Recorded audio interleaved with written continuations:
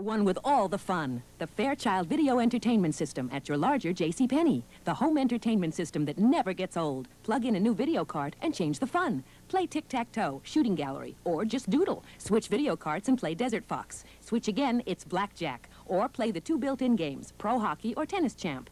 Channel F for fun. The Fairchild Video Entertainment System. Just $169.95. Video cart cartridges, $19.95 each. At your larger JCPenney.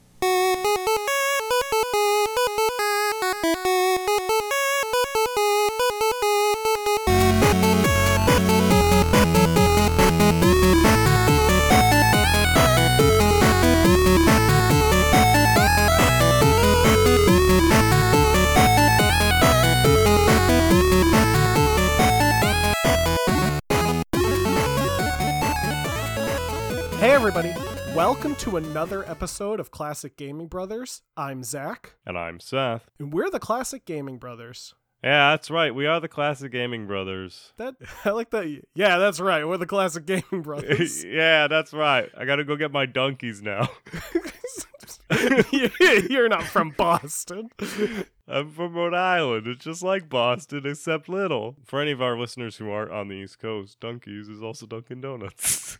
Did you know for a little while there was a period of time where there was a bunch of Dunkin' Donuts east of the Mississippi and very few west of the Mississippi? That time is now gone. Also, fun fact, Portland, Oregon used to have a Dunkin' Donuts downtown. Now they have a donut shop that's where the Dunkin' Donuts was that uses the same coloring as the Dunkin' Donuts did. Nice. But is not a Dunkin' Donuts. And in fact, there are 0 Dunkin' Donuts in Portland, Oregon, because I looked. There's a few Starbuckses. There's also some other donuts, like Voodoo Donuts is in Portland, Oregon. That's right. There's also some other donuts that were better than Voodoo Donuts. We should do a donut podcast where we just talk about donuts. We should really get onto the podcast because people don't like tangents like this. So, Zach, are you going to ask me what I've been playing recently? Seth, what have you been recently playing? Recently, I've been playing a game called Mag Runner. I have no idea how I gained possession of this game, but you also own this game, and so do a bunch of other people. So I think it may have been through Humble Bundle, which is how I got the possession of the game. I didn't know I had it. Yeah, exactly. It's one of those games where it's just like, oh, but you have to pay money to get it. So it's $9.99. It was developed and published by Frogware, which is interesting because Frogware makes Sherlock Holmes games and other types of adventure games. I think they have like 10 or 11. There's a ridiculous amount of Frogware Sherlock Holmes games. Here's the fun fact. Mag Runner has nothing to do with Sherlock Holmes or anything to do with adventuring. It is in fact a puzzle game that is similar to how Portal is a puzzle game, except instead of portals, you use magnets, hence the term mag in Mag Runner. All right, you're not using like gun magazines? No. Or just regular magazines? Just hitting people with like a rolled up Better Home and Gardens. I'm sure somebody's going to make a game about that now. Mag Runner takes place in the far future where you play as a character by the name of Dax. Does he have a diner like in Star Wars? No, but he does have a mutant father figure. So okay. His dad and his mom, something happened to them, so he was abandoned by them, and so he was raised by a guy named like Gamgee. Okay. He is a mutant with 6 arms. And there's not a lot of, maybe there is a lot of mutants. You don't encounter a lot of mutants in the game. You don't encounter a lot of people because it's like very Portal. Like most of the game that I've played takes place in like almost like a laboratory. So you're like in a lobby, you go into a room, you complete the puzzle. You leave the room, you go back to the lobby, and a different puzzle resets as you kind of go along. And there's harder and harder puzzles using this magnet technology. It's cool. It plays very fun. You use different magnets to like move things. You like certain things have the ability to magnetize, and you have to use that physics element to be able to get yourself to the other side, wherever the door is. So you may need to use like magnetized crates or something to be able to throw them because a positive and a negative polarity will repel, where a positive and a positive or a negative and negative polarity will attract. You also use like stacking of polarity. So if you take like 2 crates and you make them both positive and you put a third crate on them and you make it positive and then you turn that third crate into a negative, then that third crate's going to like fly away versus just one crate. So it's a fun kind of futuristic puzzle game that also includes Cthulhu. So halfway through the game, there is some H.P. Lovecraft influence.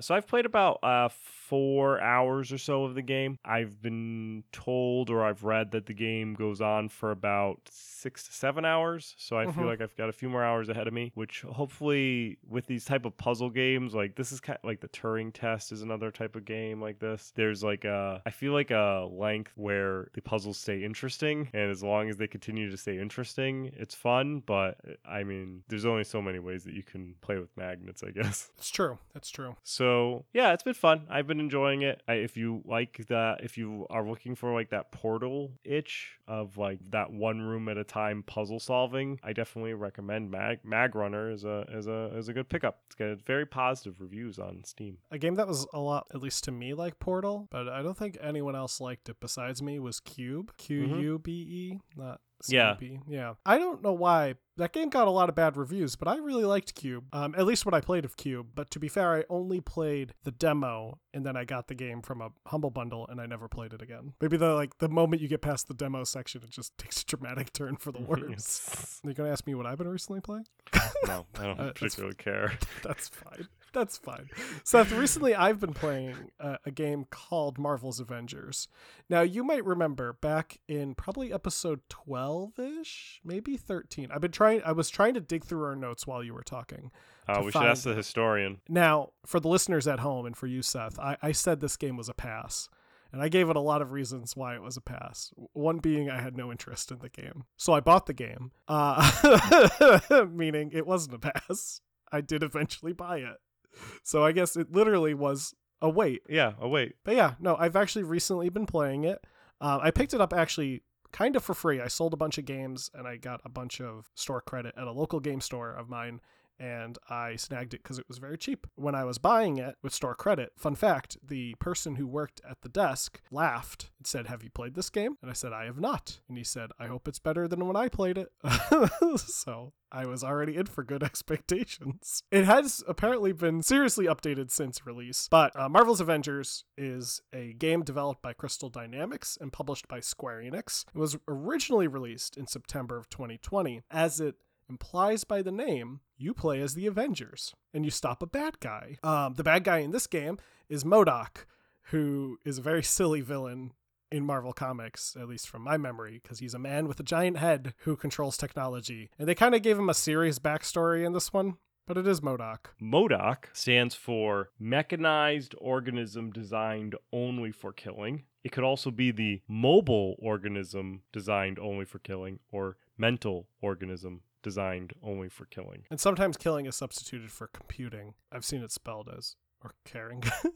Yeah, anyway, you fight MODOK. You play as the standard Avengers roster, so there's Black Widow, Iron Man, Hulk, Thor, Captain America. And then added to the game is Miss Marvel, Kamala Khan, who's kind of your central character. She takes up kind of the majority of the main storyline as you go through becoming into her own as she develops her inhuman powers. And then there's a DLC that was added free to the game that adds Kate Bishop and Hawkeye, as well as 2 added storylines where you can play as both Kate Bishop and Hawkeye, where in this storyline, Hawkeye gets sent to the future by accident. Fun. And he lives through the future where everyone's dead and he is an old man. So I'm playing right now. I just started the first DLC where they introduce Kate Bishop, who is also known as Hawkeye. So one thing I'll say about this game is a complaint that I had back when I was originally putting it down as my pass.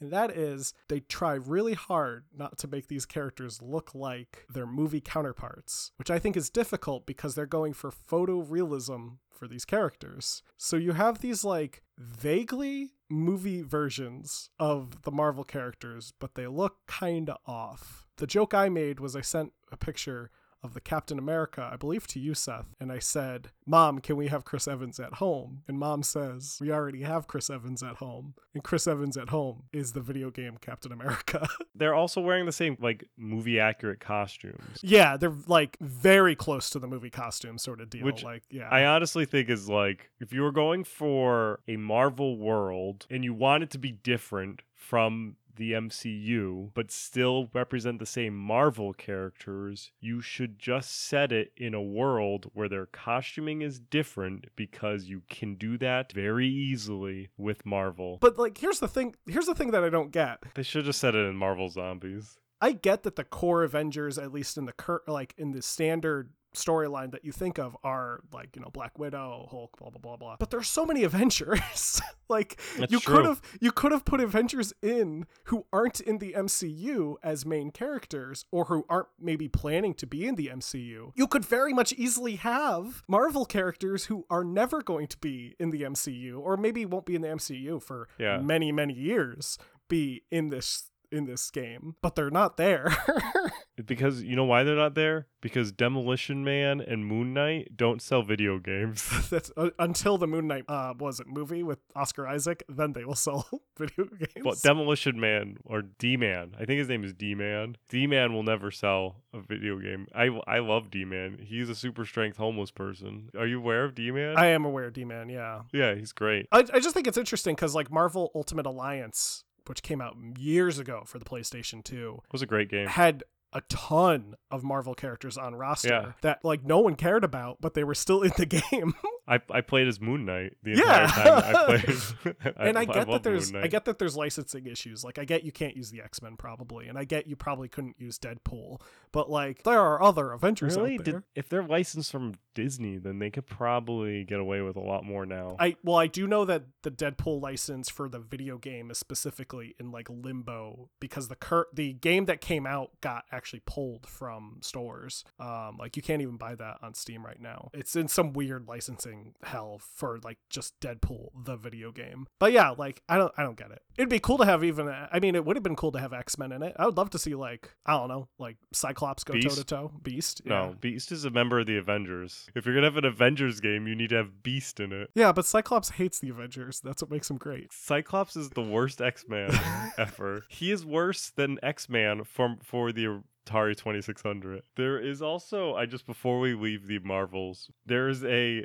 thing called Motorod. Motorod? It is a MODOK, except it's a mental organism designed only for roller derby. Nice. All right, to get on with the actual topic of this particular week. So we've talked about the Magnavox Odyssey, which we spoke about in episode 59, if you missed it, which was one of the first home video game consoles and was part of the first generation of video game. We are currently in the 9th generation with the release of the Xbox Series X and the PlayStation 5. Generally, the rule of the generation is that essentially each generation is marked by the life cycle of the majority of the game consoles. So obviously the Switch is still in existence, but the Switch is technically an 8th generation product.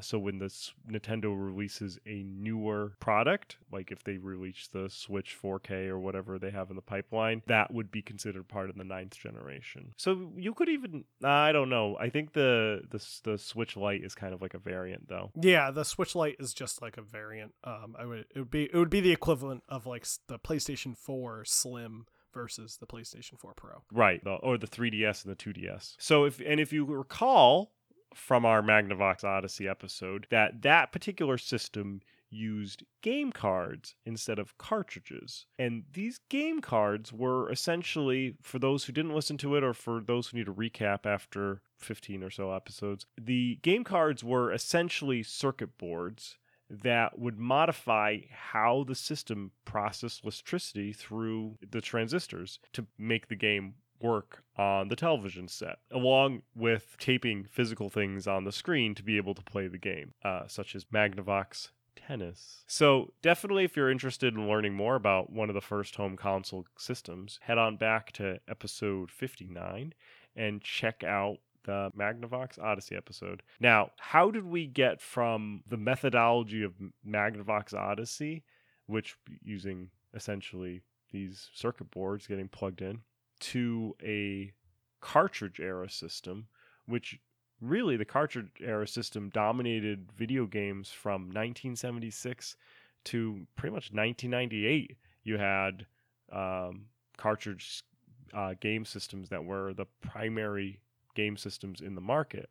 Well, in order to get to a cartridge-based system, we'll have to travel to the second generation of video games to talk about the subject of this episode.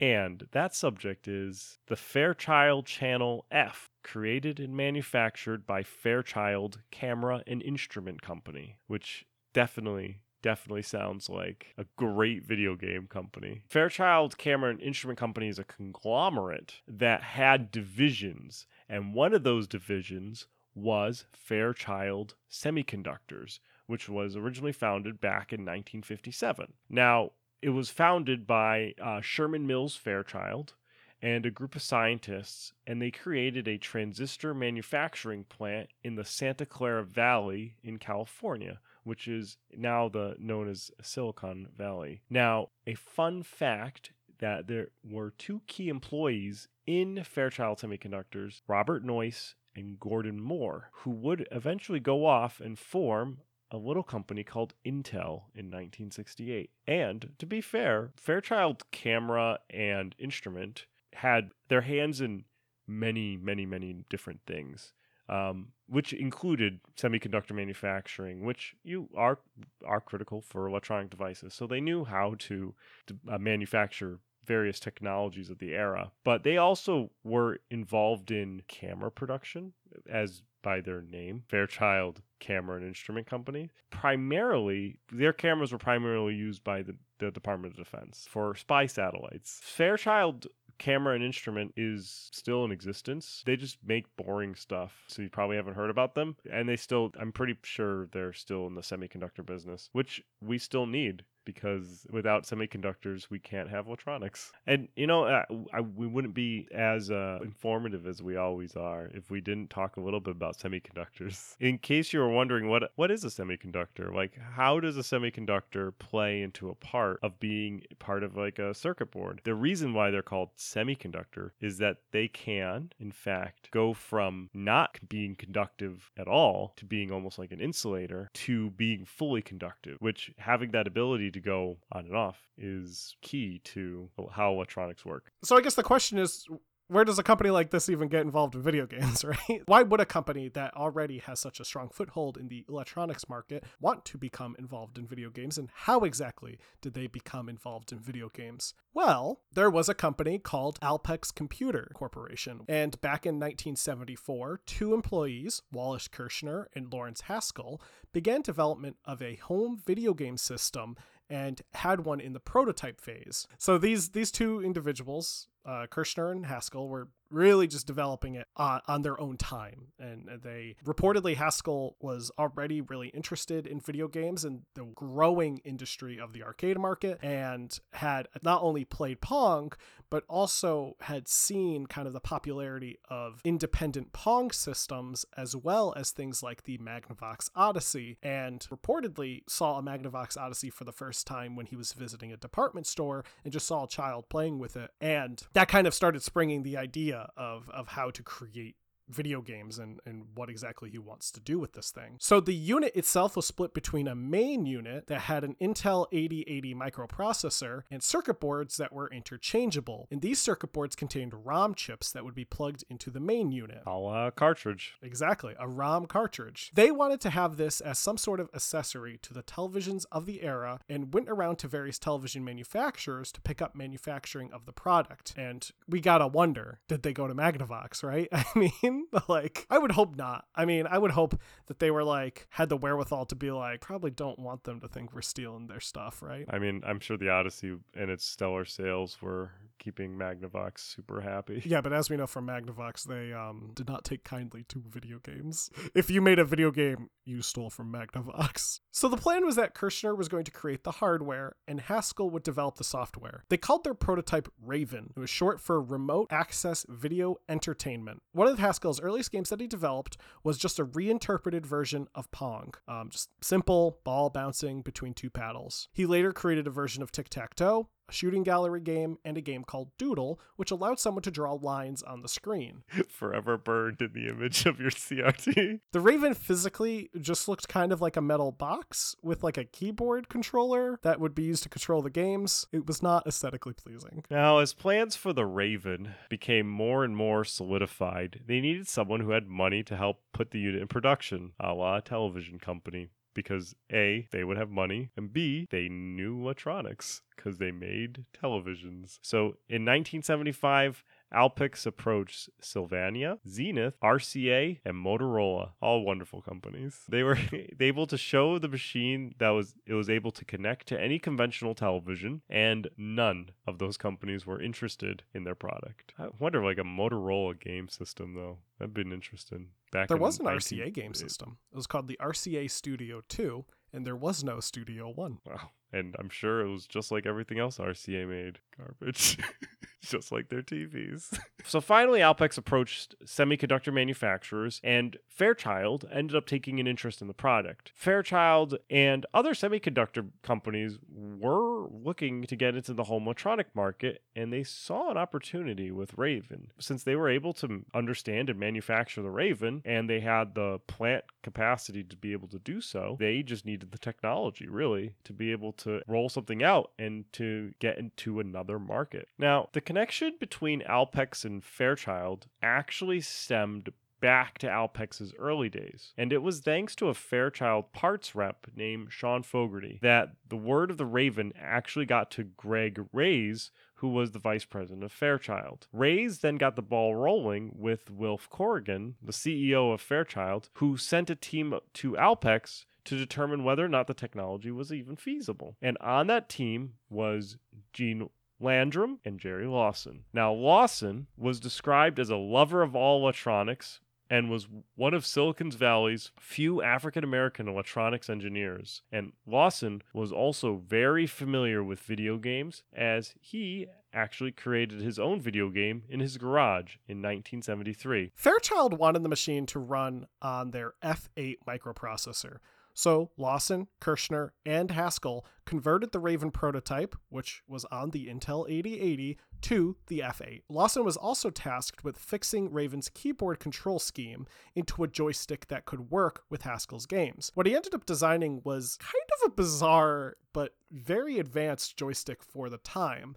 It was one joystick. It kind of looks like a microphone, almost like a classic microphone that you would hold, that had a dial that you would turn at the top, and that dial could also be pressed in like a button or moved around like a joystick. So the dial was like multifaceted. It was kind of a neat joystick for the time, if not incredibly awkward looking nowadays. So in 1975, the system picked up a new name, Stratos, and it was projected by early figures that the Stratos device would sell 5.5 million units by 1978 and would capture 22% of the market share. So they had high expectations. And Fairchild was incredibly optimistic with those numbers and decided that it was time for them to go ahead and start the sales. They released the system in November of 1976, and they renamed the system from Stratos to the Fairchild Video Entertainment System, or VES. Now, there was a problem with this name, because right when they released it as the VES, a little company known as Atari Incorporated released their system, the VCS. Fairchild decided that they were actually just going to rename the system entirely just to avoid any confusion, and they renamed it to the Fairchild Channel F, with F being for fun. So it was the Fairchild Channel Fun. Super lame. Very lame. Games for the Fairchild Channel F are fairly simplistic games. Built into the system were versions of Pong called Hockey and Tennis. One interesting thing about the Channel F is that the controller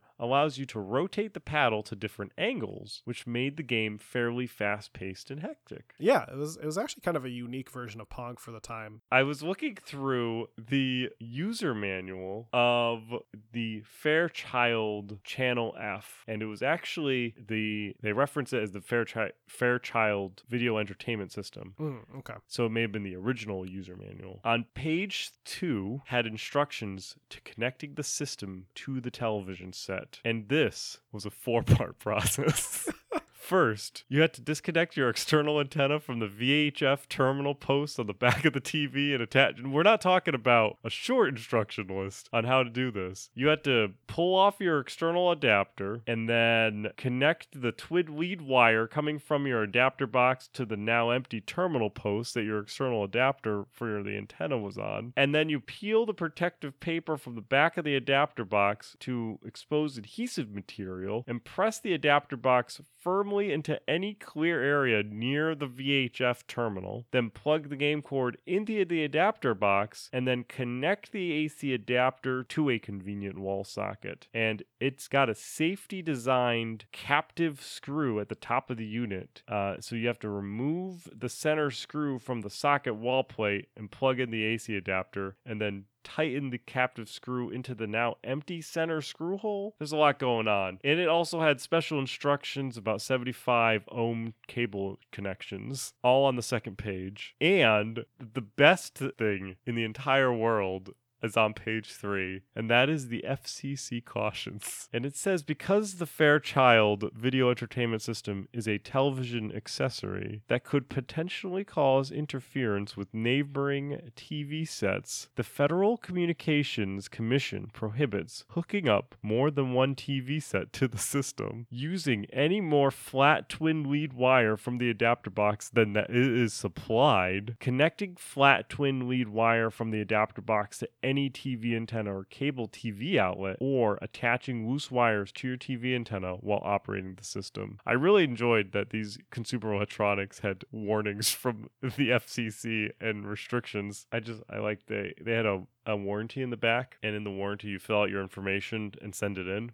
When you sent it to them, they call it, you send us something, we'll send you something. Essentially, it was like you gave them your mailing address so that they could mail you Fairchild magazines. Now, unlike similar game systems of the time, which, to be fair, were mostly just like dedicated home Pong machines that could only play Pong and nothing else, and things like the Magnavox Odyssey, the Fairchild Channel F was unique for its interchangeable cartridges. Each cartridge was called a video cart and had a corresponding number for the release. Between 1976 and 1981, there were 26 cartridges officially released for the Channel F, with a 27th cartridge being released only in Germany by a third-party developer who was officially licensed by Fairchild, but it just wasn't released worldwide. The games consisted of titles such as Tic-Tac-Toe, Video Blackjack, Math Quiz 2, Robot War, Memory Match 2, Bowling. As you can tell, it's a variety of educational, some action, shooter, and puzzle games. There was also a clone of Pac-Man that was released in 2009. Fun fact. That one was probably not licensed. The games are very simple, again, and the graphics on the Channel F could only be displayed in limited color palette, and those colors consisted of gray, teal green, dark gray, white, black, red, green, and blue. The system could only use one plane of graphics and was only able to use 4 of the available colors as background colors.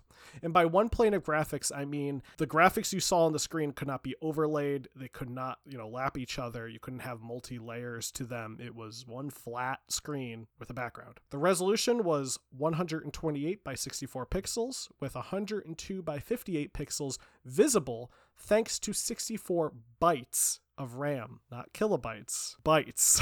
Small. Very small. The cartridge, which allowed for different games to be played via ROM chips, were also designed to be aesthetically similar to 8-track carts of the era, and they were also all yellow in color, very, very like canary yellow. They also have a weird door on them for it's the dust protector, so when you stick the cartridge in, it lifts the door up. Now, a number of licensed versions were released in Europe, including the Luxor Video Entertainment System in Sweden, the Andman Grandstand Video Entertainment Computer in the UK, and Saba Videoplay, the ITT Telematch Processor, and Nordmont Color Teleplay Mu-P, Mu being the Greek letter Mu, from Germany, and the Dumont Videoplay and Barco Challenger from Barco Dumont Company in Italy and Belgium. Saba Videoplay, that's the one that released the 27th cartridge. It was actually a version of chess. The Germans loved They did. at least the There's having 3 variants versions. of the Fairchild Channel F. The systems, they looked kind of cool. The variant systems, they looked kind of neat. The system itself looks kind of cool. It looks kind of like an ugly VCR. Yeah. The system released at a retail price of $169.95 in 1976, which, if equivalent to today's money, would be $776.14. And from 1976 to 1979, the Channel F sold roughly about 350,000 units, which, doing a simple average over that time period, is about 120,000 units a year, which is okay.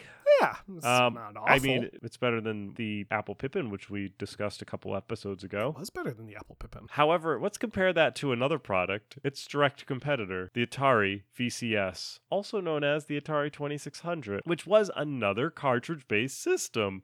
And we actually talk about the Atari 2600 back in episode 24. It was released in 1977, so a year after the Channel F. And it was more like a half year, because the Channel F was released towards the end of 76, and the Atari was released in the middle of 77. And the Atari was released for the price of $199, which is equivalent to today's money above about $858.48. Now, in comparison to the Channel F, though, by 1982, Atari sold 19 million units, which is about 3.8 million units a year. And by 1982, Atari had 25% of household penetration, which today is still one of the highest household penetration for a video game console. So I believe the PS2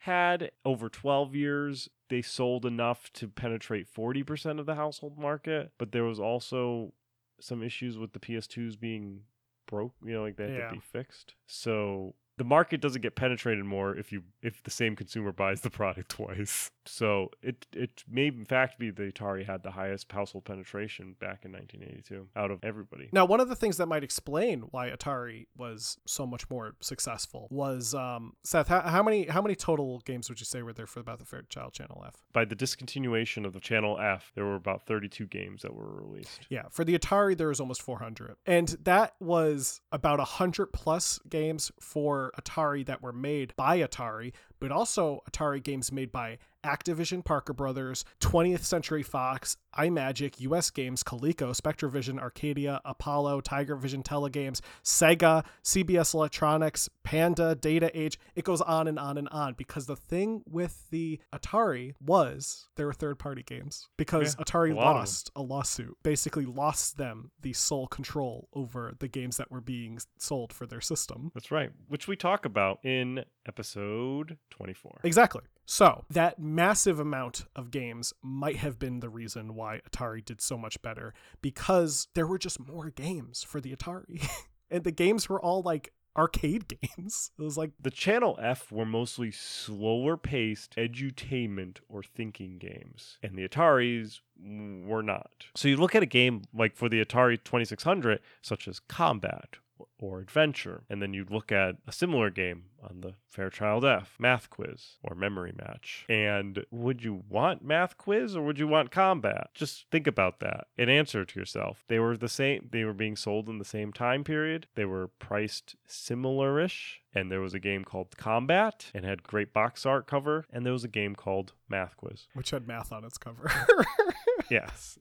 Essentially, the Channel F was relegated as an excellent educational device for children, while the Atari blasted its way to victory. So there was a moment, though, to kind of bookend our Fairchild episode. Fairchild did redesign the system to try and go directly head-to-head with the Atari 2600. However, since then, some key people, specifically Jerry Lawson, left Fairchild to go start his own company, weren't present for the creation of the Channel F2. And they only were able to really get a few games out for the new system until it was discontinued. So by 1979, Fairchild actually sold the technology to a company called called Zircon. And in 1983, Zircon discontinued the Channel F2. The Channel F2 was a little more sleeker in design. The changes that were done to the F2 were that the controllers were able to be removed from the base unit versus being wired directly into it.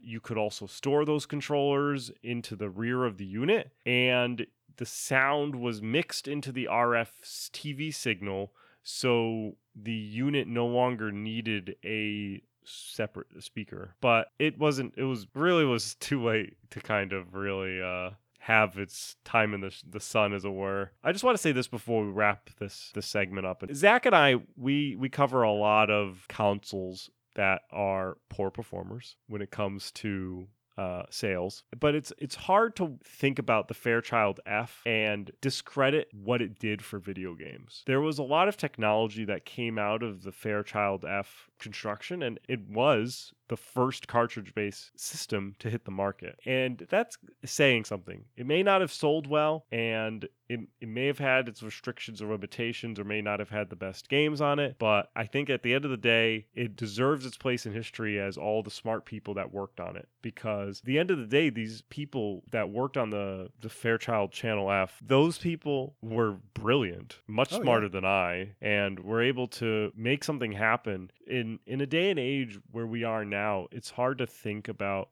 a video game system having 64 bytes of data storage on it, where today our game systems have gigabytes and gigabytes of data storage.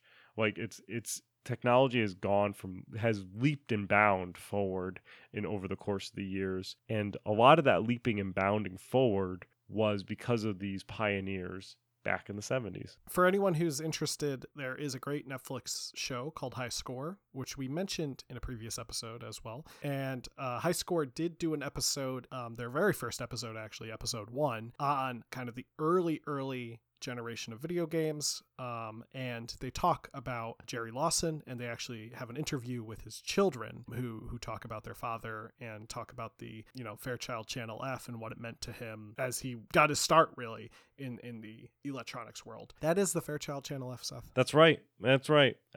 System that sold poorly and was discontinued. Much like our other systems that we've talked about, possibly future systems that we will talk about. So, anyway, we're going to get to our Buy, Wait, Pass segment of the show here. I went first for recently played, so I'll go first again. That sounds for good Buy, to Wait, me. Pass. So the game that I'm excited about buying, waiting, or passing on is a game called Paralives. And it is a life simulation game that is in production where you can build your dream house, create characters, and manage their lives any way you want. Kind of sounds like The Sims. In fact, it is pretty much like The Sims, except not made by EA, so there might be hope. So it's actually being developed and published by a team that with Steam just has the name of the founder, Alex Massey, as the leader of this team. They do have a Patreon as well, where they've gotten quite a lot of supporters, and they were able to hire, I think they're up to 8 team members, and they're looking to hire 2 more people. And it is very much a dollhouse kind of game where you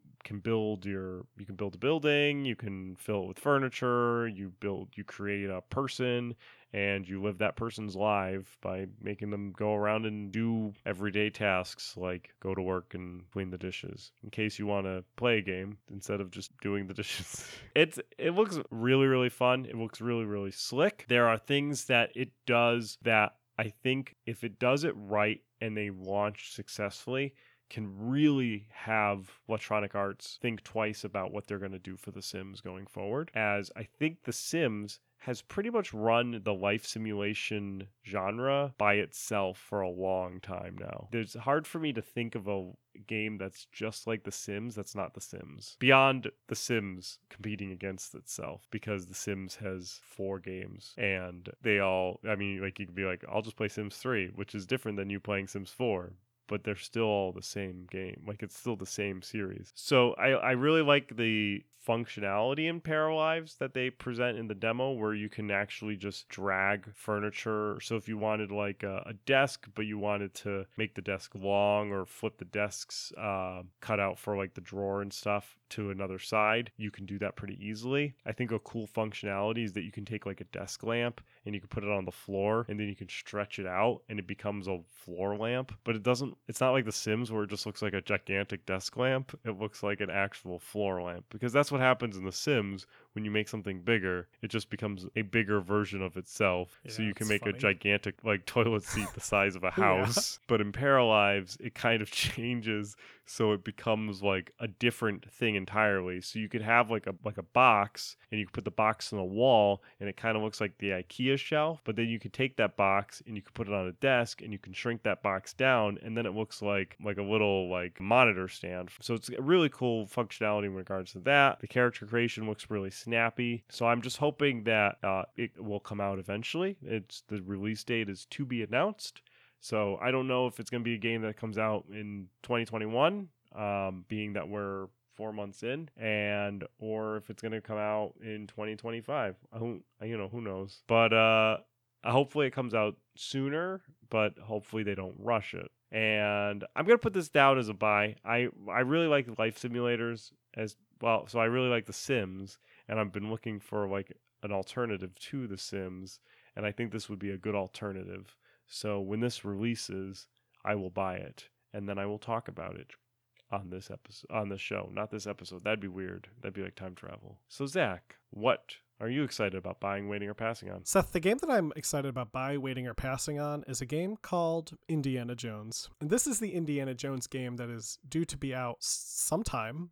I'm not sure when, because there's no date given for it. In fact, we don't know really anything about this game except that it is an Indiana Jones game being made by Machine Games, who are the same Machine Games that is a subsidiary of Bethesda and has worked on projects such as the Wolfenstein games that have recently come out in the past few years, such as Wolfenstein: The New Order and Wolfenstein: The New Colossus. And I'm actually really excited about the kind of prospect of Machine Games doing an Indiana Jones title, because Machine Games certainly knows how to do one thing very well, and that is games where you beat up Nazis.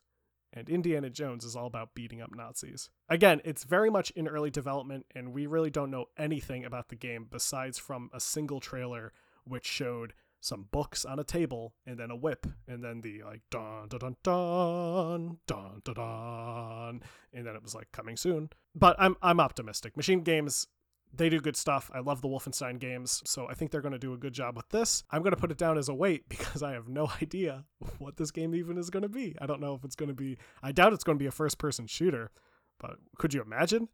Like first-person Indiana Jones using your whip to like just knock people over. I'm just imagining like Wolfenstein with less gore but more Indiana Jones. That's what I'm imagining.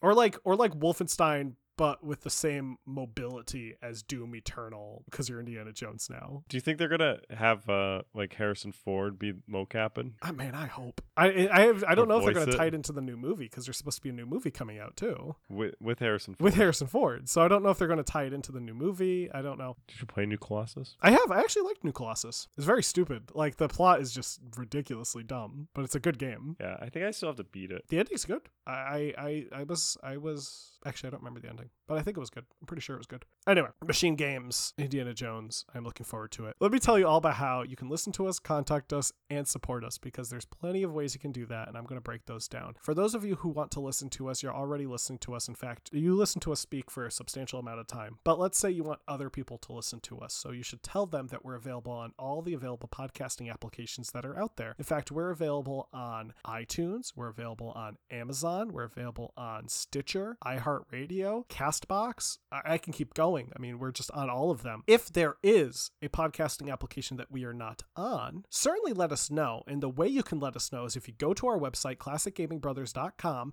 and go to the contact form. You can fill out that form. You need to put in your name and your email address and whatever your email is, and that will go zipping across the internet to us in our inbox, where we will read it and Seth will respond. Maybe I'll respond, but I probably won't. Seth responds to almost all the emails. So that's one way you can contact us. Look at how I did that. I just transitioned. That was what we call a segue. Another way you can contact us is you can just send us an email using any email client that you have. You can email us at classicgamingbrothers@gmail.com or classicgamingbrothers@classicgamingbrothers.com if you want to be funny. And again, send us any email, send us any feedback, anything like that, because any feedback you send us, that's supporting us. Because the best way to support us is by listening to the episode and by letting us know what you think about it. But before I get into supporting us, but also kind of getting into supporting us, one way that you can also contact us and support us is by going to our various social media pages and liking us. We are on Instagram, Facebook, and Twitter. Our Instagram and Facebook are Classic Gaming Brothers. Our Twitter is CG Brothers Pod. We're also on Twitch, twitch.tv/Classic Gaming Brothers. You can like us on all those places. You can also contact us on all those places. We will get back in touch with you as soon as possible. The rest of the ways you can support us are just by telling your friends that you like this podcast. Letting 3 friends know that you like this podcast is a great way to do so. You could also ring bells, subscribe, blah, blah, blah, all those things that you need to do to let us know that you like it. That's great. Probably one of the best ways that you could support us, though, is just by leaving a review of our podcast on the application you use. Most applications have a form of, giving us stars or leaving a review. So if you can do that, be sure to do that. That really does help us, and we really appreciate that sort of feedback. And lastly, if you want our merchandise, we have a shirt, we have a mug. You can check those out on our website. We have a store, so be sure to visit our website. Pick up something if you want. Don't feel obligated to. We just have that there if you're interested. And that's everything. Look at me go. That's it, Seth. I didn't forget a single thing. Did I? Don't play games like my brother. Don't play games like my brother. I've been Seth. And I've been Zach. And we've been the Classic Gaming Brothers. That's right. The best thing about the Fairchild Channel F is in the game Tic-Tac-Toe. If you lose, it says, "You lose, turkey." Love that. Oh. You lose, turkey. It's like the pinball games that would just be like, wasn't it that pinball game on the Microsoft, like on the Windows, where